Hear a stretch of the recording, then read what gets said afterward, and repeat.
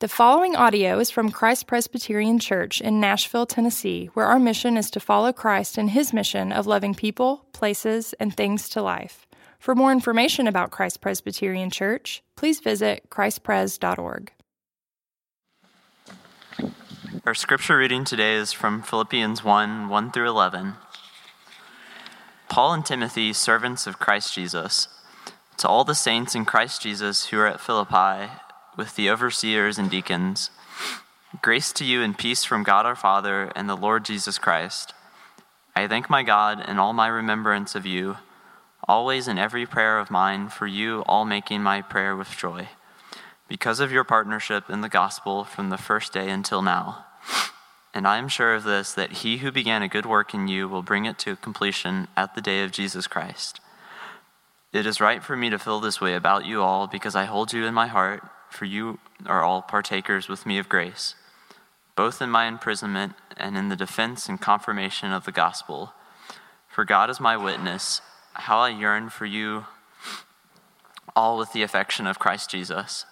And it is my prayer that your love may abound more and more with knowledge and all discernment, so that you may approve what is excellent, and so be pure and blameless for the day of Christ, filled with the fruit of righteousness that comes through Jesus Christ to the glory and praise of God.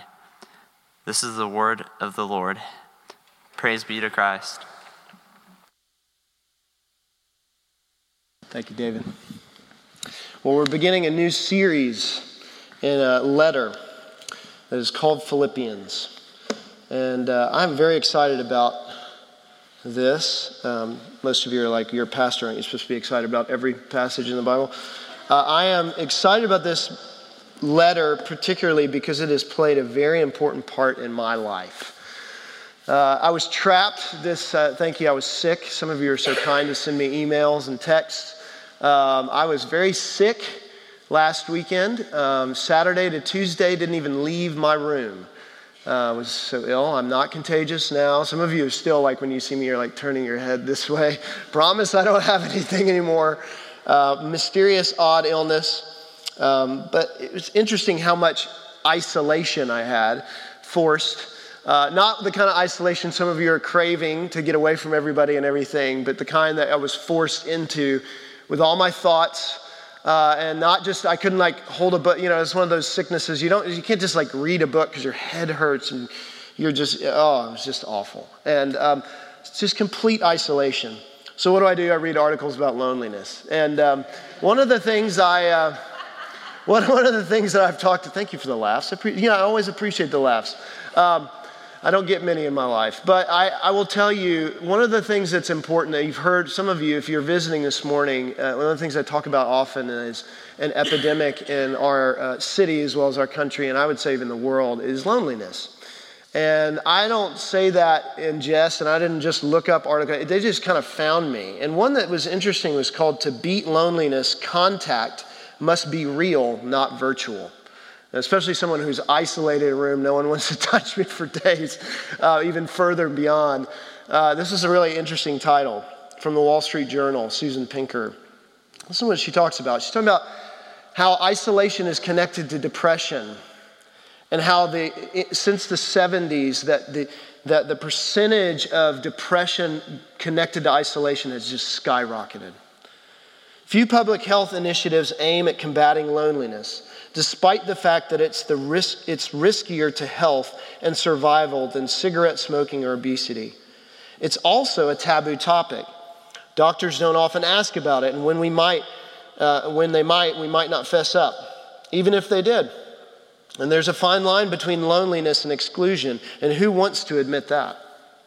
And then she goes into the study of depression, particularly in middle-aged adults, and the percentages of that. And here's where she comes out. How often people get together with friends and family, or didn't. It turned out to be the key to defeating their depression and loneliness. What's more, the researchers discovered that the more in-person contact that there was in present, the less likely the specter of depression is in the future. People who had face-to-face contact with children, friends, and family as infrequently as every few months had the highest rates of the disease. those who connected with people in person at least 3 times a week had the lowest.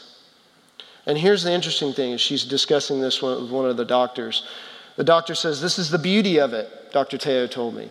The more often they got together in person, the better off they were. Of course, as Dr. Teo said, phone and email are still great for making social plans, but to keep dark and dangerous thoughts at bay, you have to leave your desert island now and then be there in the flesh. Here's what's so fascinating in this. Even recently, in countless articles on this, you know what pops up? This is such an epidemic, not just here, but in the UK. The UK has even created what's called a ministry of loneliness. A person who addresses this specifically. Sounds like almost something from Monty Python. Here's the ministry of loneliness, right? But it's a real thing. They're people. They're having to address it with what? Not an idea. Don't just go jogging, which helps, but with a person to identify with that. Look, here's what's fascinating about this letter. Paul is writing this letter from prison. I don't know if you caught that little catch in there about his imprisonment. He's writing, it's one of 4 letters that he writes from prison. Imagine the isolation. And many people think, in our context, we would think, man, a pastor in prison, that's not going to work out for the church. But here's what Paul is trying to get at here. He's being imprisoned for the gospel, for actually proclaiming what is called the good news of Jesus. And he's been put in prison, and as he's writing there, imagine the isolation. This church says, we are going to connect to Paul. He is connected to them, they connect to him, so much so that they don't just send gifts, they don't just say, hey, they send a person, even named in here called Epaphroditus, to address his heart. And so riddled all through this, even in the first 11 verses, if you're a little bit blown away by is this a cheesy letter? It's not. There's a deep thankfulness, a deep affection, a thankfulness that Paul has towards these people. And it fits. It's not an emotionalism. Most people may, and even in this room, may think of Christianity as something that gets hyped up on emotionalism or something that may get injected by that. That's when you feel closest. But the affection here, when he even says this language, the affection of Christ Jesus is a much more profound word than just an emotional feeling towards them, or a thanks for the gift, or thanks for sending Epaphroditus. And I think we need to look at that this morning. I am tired, I will say, not just physically, I am tired emotionally of how it is so easy for the church in a place where we have overlapping worlds to find itself just being one of many worlds. I can easily do the same thing. It is very easy in a place like Nashville specifically. There was a group of ours, even in our Connect group, we had this discussion some odd weeks ago about how Nashville is so disassociated where you maybe your children go to school here, maybe you work over here, maybe you go to church over here, maybe you live in this neighborhood and you identify with that. There are so many overlapping worlds here. How do they all fit? Is the church just one, or does it actually help you make sense of all of them? And if it is just one, we need to really talk about what the problem is. Because this letter is telling us something much more profound. And you will see this morning, even in Philippi, the people that were a part of this church were all over the place. So how does it work? It works through 2 things, affection and connection. Affection, this deep-rooted word that we're going to mine out a little bit. And then connection. How does it really work? How does the affection of the heart actually work into the lives? Is there real connection between people? And is that here in even our church at Christ Presbyterian? Well, look at this. The 2 themes here of affection and connection, especially first affection. It's easy to look at this, even verse 3. I thank my God in all my remembrances of you. Your partnership with the gospel, first day until now. Verse 6, and I'm sure of this, he who began a good work in you will bring it to completion the day of Christ Jesus. It is right for me to feel this way. I mean, there's all this emotional connection. But what Paul is wanting us to see here is that it's different. This letter, Paul, a Jew, was writing to Philippi, which was a purely Roman city. In a lot of ways, it was actually a small Rome in many aspects. A lot of it was kind of like a city. It was actually named after Philip of Macedon, who was the father of Alexander the Great. This city had a lot of backing to it, a lot of history, a lot of power, and it was connected in the Roman Empire in a huge way.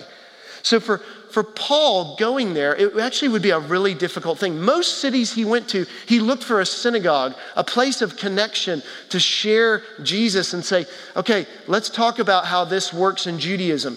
In this place, there wasn't that. This is a place that was very foreign, and all the people were foreign, even in their overlapping worlds.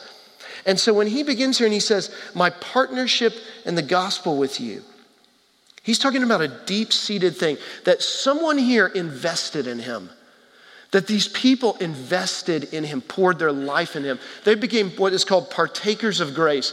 They took up the life of Paul and they said, we're gonna enter into this with you, no matter where you go. That affections are not something fickle. They weren't this circumstance. They weren't Paul's message came and it was just so great. And then when he left, because he's not with them, he's in prison. So how do their affections stay? How are they rooted?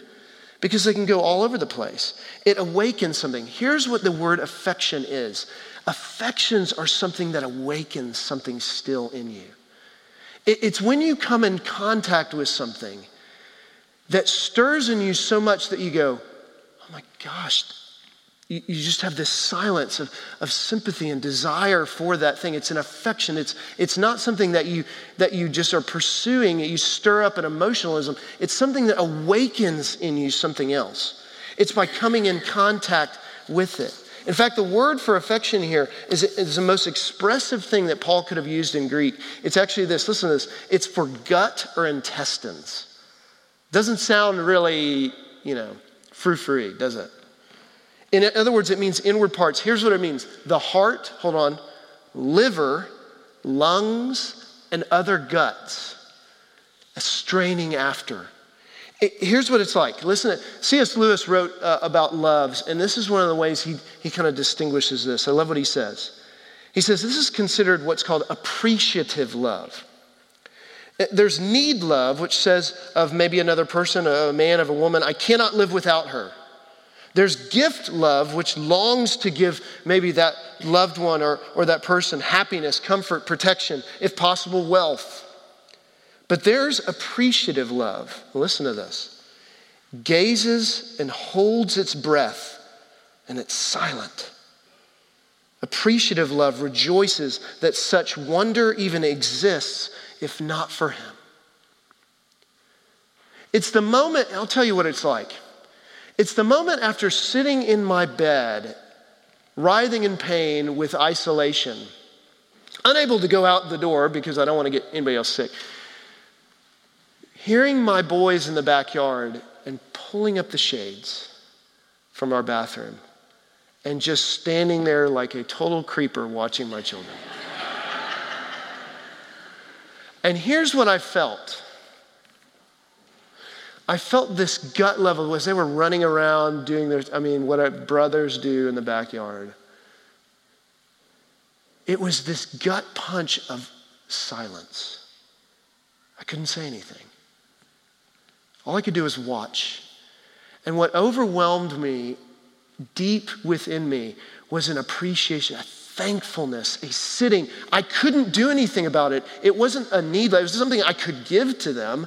It was something that welled up so deep to say, thank you that I get to experience even my eyes falling on these two precious humans that remind me of how affection is to be. That is affection. Affection is those moments where your eyes fall on that someone or something that punch you so deep, that well up from deeper. It's not it's exciting. It's so grounded. It's so solid. It's almost like you can't even move your feet. And it leaves you breathless. It makes you going, how do I get to receive this? Even my eyes to gaze upon it and be so thankful. That is affection. It's an impact. It's something so powerful that Paul felt here. You see, it wasn't something that they just sent him. And actually, they did send him a gift, and they sent him Epaphroditus to take him the gift. It wasn't that.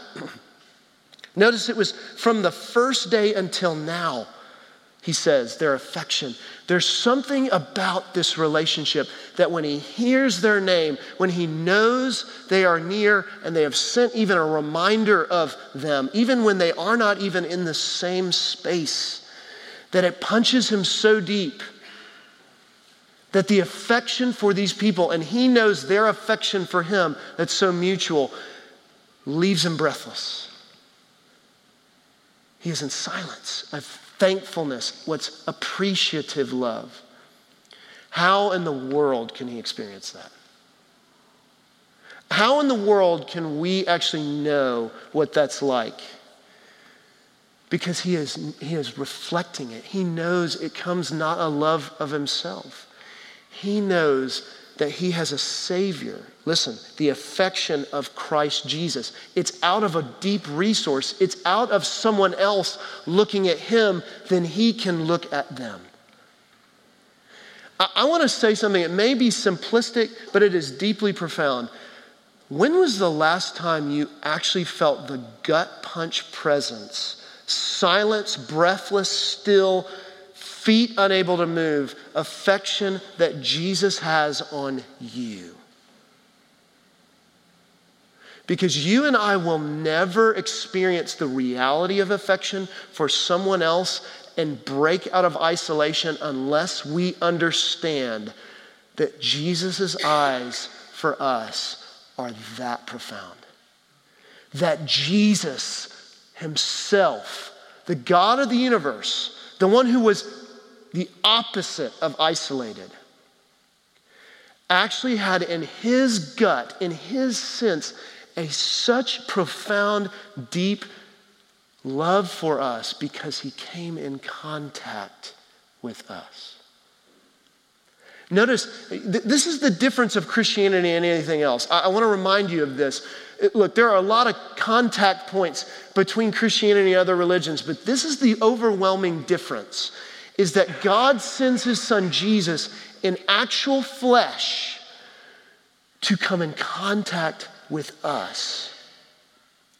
Remember what affection is. It sits, waiting to be stirred. When it comes in contact is when it springs forth, because you're so appreciative of what is in front of you, because it's been brought to you. Do you realize that is the gospel?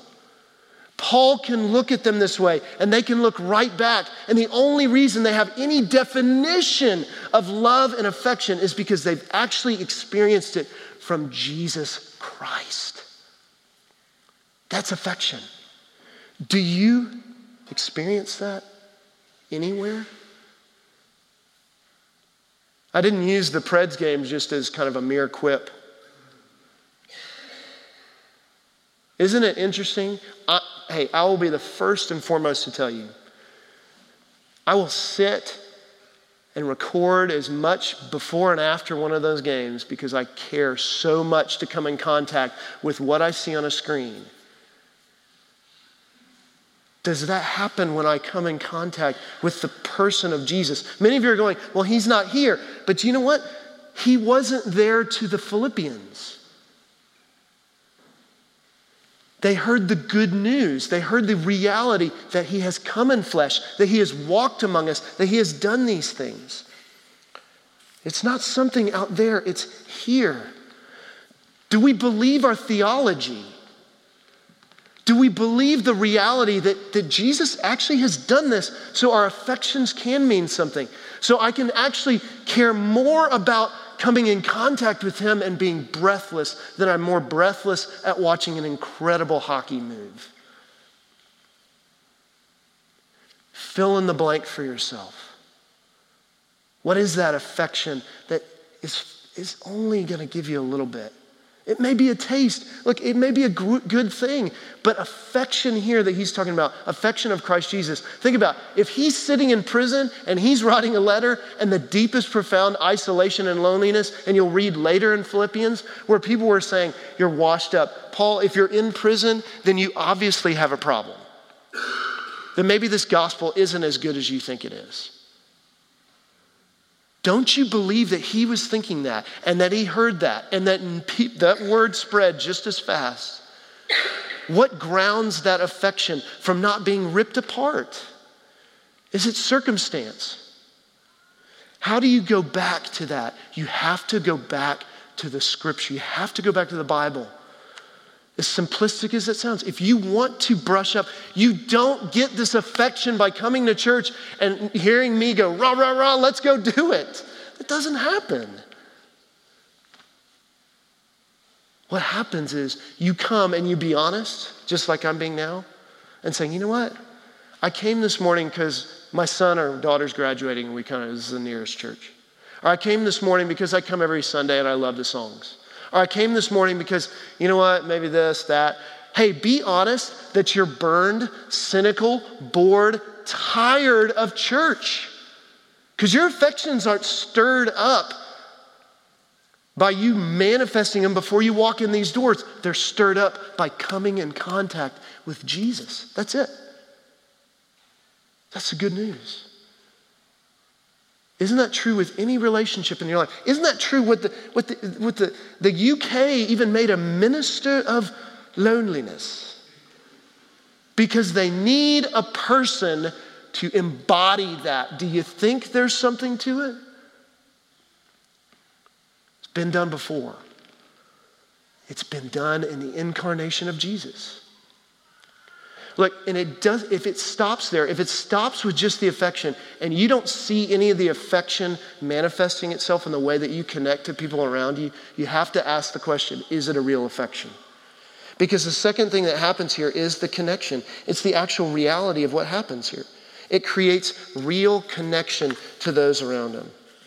Look, if you flip to Acts chapter 16, you can see briefly, very briefly, a handful of the people, a slice of the people that actually are part of this church. When he says here that you are, because of your partnership in the gospel from the first day until now, let's talk about your partnership. Who are these you or who are these people? Acts chapter 16. Acts is a book that's, if you're in Philippians, you go to the left, or if you're on your phone, you can scroll up a ways. It begins this way when Paul and Timothy and Silas are in Philippi, this city we've been talking about. In verse 11 it says, so setting sail from Troas, we made direct voyage to Samothrace, and the following day to Neapolis, and from there to Philippi, which is a leading city of the district of Macedonia and the Roman colony. We remained in this city for some days, and on the Sabbath day, we went outside the gate to the riverside, where we supposed there was a place of prayer, and we sat down and spoke to the women who had come together. One who heard us was a woman named Lydia, from the city of Thyatira, a seller of purple goods, who was a worshiper of God. The Lord opened her heart to pay attention to what was said by Paul, and after she was baptized in her household as well. She urged us, saying, if you have judged me to be faithful to the Lord, come to my house and stay. And she prevailed upon us. Look, this woman Lydia, as Paul would travel to towns, was a fear of God. She actually wasn't Jewish, but she cared for what was going on in that religion. It gave order. You can see a couple hints in here. Lydia was a very successful businesswoman. Selling purple goods was royalty. It was a powerful, important industry. And so for her to be a part of that, this was a woman in that time who we would look at on Instagram or other ways and say, her life is ordered. That is what I want to be. She had it all together. But here's what was missing. It wasn't complete. What was it about the gospel that she needed? What was the good news that brought her to make a partner to Paul? It was the fact that when she was sitting there listening to Paul, that she had everything she thought was complete. Religion, business, family, all of it. Nothing seemed out of order. And yet the gospel penetrated her heart enough to say, you know what? You're not complete. You haven't reached that bar, and nor will you. If you want to know what stirs your affections, is it to have everything in order, or is it to know that there's a God of order who is the only one that can hold all these things together? She heard, instead of laws, and many of you may come in this room and say, how can I leave and be better? Lydia didn't hear that. That's what she would want to hear. That's probably why she went back to that place of prayer. But what she heard instead was, it's not about you being better. It's about the Jesus who has his affections on you because you can't be better. The very next after that was and we'll skip even down, Paul and Silas get in trouble and they get thrown in prison. And here is a complete opposite characteristic of someone who's a partner in the gospel. About midnight, Paul and Silas, verse 25, were praying and singing hymns to God, and the prisoners were listening to them. And suddenly there was a great earthquake, so that the foundations of the prison were shaken, and and immediately all the doors were opened, and everyone's bonds were unfastened. When the jailer woke and saw that the prison doors were open, he drew his sword and was about to kill himself, supposing that the prisoners had escaped. But Paul cried out with a loud voice, "Do not harm yourself, for we are here." And the jailer called for lights and rushed in, and trembling with fear, he fell down before Paul and Silas. And then he brought them out, and he said, "Sirs, what must I do to be saved?" And they said, "Believe in the Lord Jesus, and you will be saved, you and your household." And they spoke the word of the Lord to him, and he took them to that same hour of the night, and washed their wounds, and he was baptized at once, he and his whole family. Look, here's a complete opposite character. A Roman soldier who's incredibly pragmatic. So pragmatic that, in fact, that when he sees that his pragmatism doesn't work, he's willing to take his own life. And what did Paul and Silas do? What do they do? Do they preach the word to him? Like Lydia? No. What do? They stay. Maybe he heard them singing hymns. Maybe he knew something. But what really transformed the Roman jailer? It wasn't that they were talking so much about the affections of Jesus. It was that they showed the affections of Jesus. As this man was about to take his own life, instead of the gates open and they take off, they said, No, we're here. We haven't gone anywhere. How many of us think of the affection of Jesus as Jesus staying with us? If you want to show affection to other people, you first have to understand Jesus stays. All those moments that you think, oh, this is a perfect time for me to escape, to get out from underneath all the guilt that I have. Jesus says, no, I'm here. The affection of Christ Jesus doesn't leave at the moment you get a free pass. He stays. And how much does that translate in our lives to one another? You want to actually have a church that changes Nashville. You actually want us to do this together? Let's do it. But let's stay. What's going to transform it? Especially, I hope there are people here this morning that have come and maybe you're kind of coming back to church and you're like, yeah. Church, this is the place where everybody kind of comes together. Maybe it's a Sunday country club. Maybe this is whatever. I don't know what your hang-ups are about church. But would Christ Presbyterian Church change the way that you see Jesus because of the way we stay for one another? In the midst of all sorts of affliction, in the midst of all sorts of circumstances, do you realize, think about this. If Paul is writing from prison, how much more does that Roman jailer have affection towards his former prisoner, hearing these words about being a partner in the gospel now? Whoa. This is the affection of Christ Jesus that causes connection of the church. These are people in different worlds. Did you notice that? Lydia, Roman jailer, have nothing to do. These are only two of many. Nothing to do with one another. Here's the beauty of it.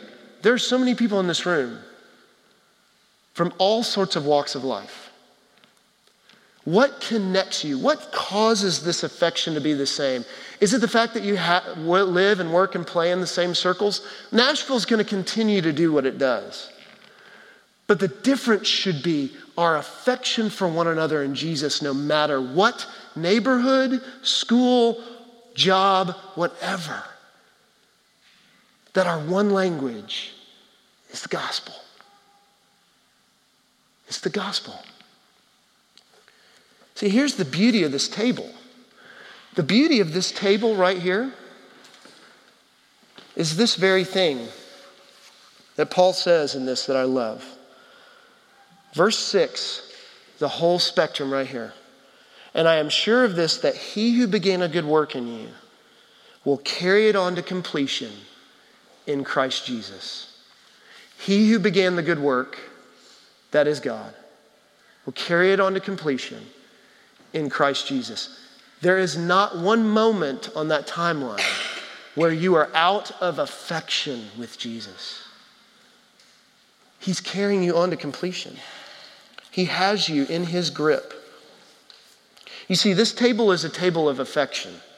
It's affection, the fact that you can't come to this table and hope you feel emotional. You have to taste the bread and the wine to feel and experience the affection of Jesus towards you. You ever thought about that? The sacraments of word and what you just heard preached and that you're about to take here and this meal, a meal stirs your affections because you take it in, not just because you heard about it.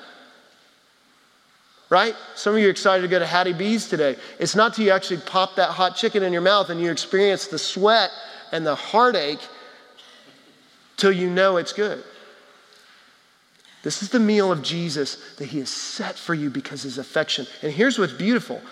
It's set until he comes again. And here's the other part of that. His connection. Who comes to this table? Who's admitted to this table? Is it just one kind of person? Is it just a Lydia? Or is it just a Roman jailer? I don't know everybody's story in here, but every one of your stories is a part of this story. You are connected. Even if there are people in here you're like, I don't know if I could ever be friends with that person or know that person or have interests that connect. You're connected because you share the same body and blood. This is the connection. Should we show that not just when we come to the table, but when we leave it and go out there? This table is set in that way. Let's stand together as we do, and the children are brought back in.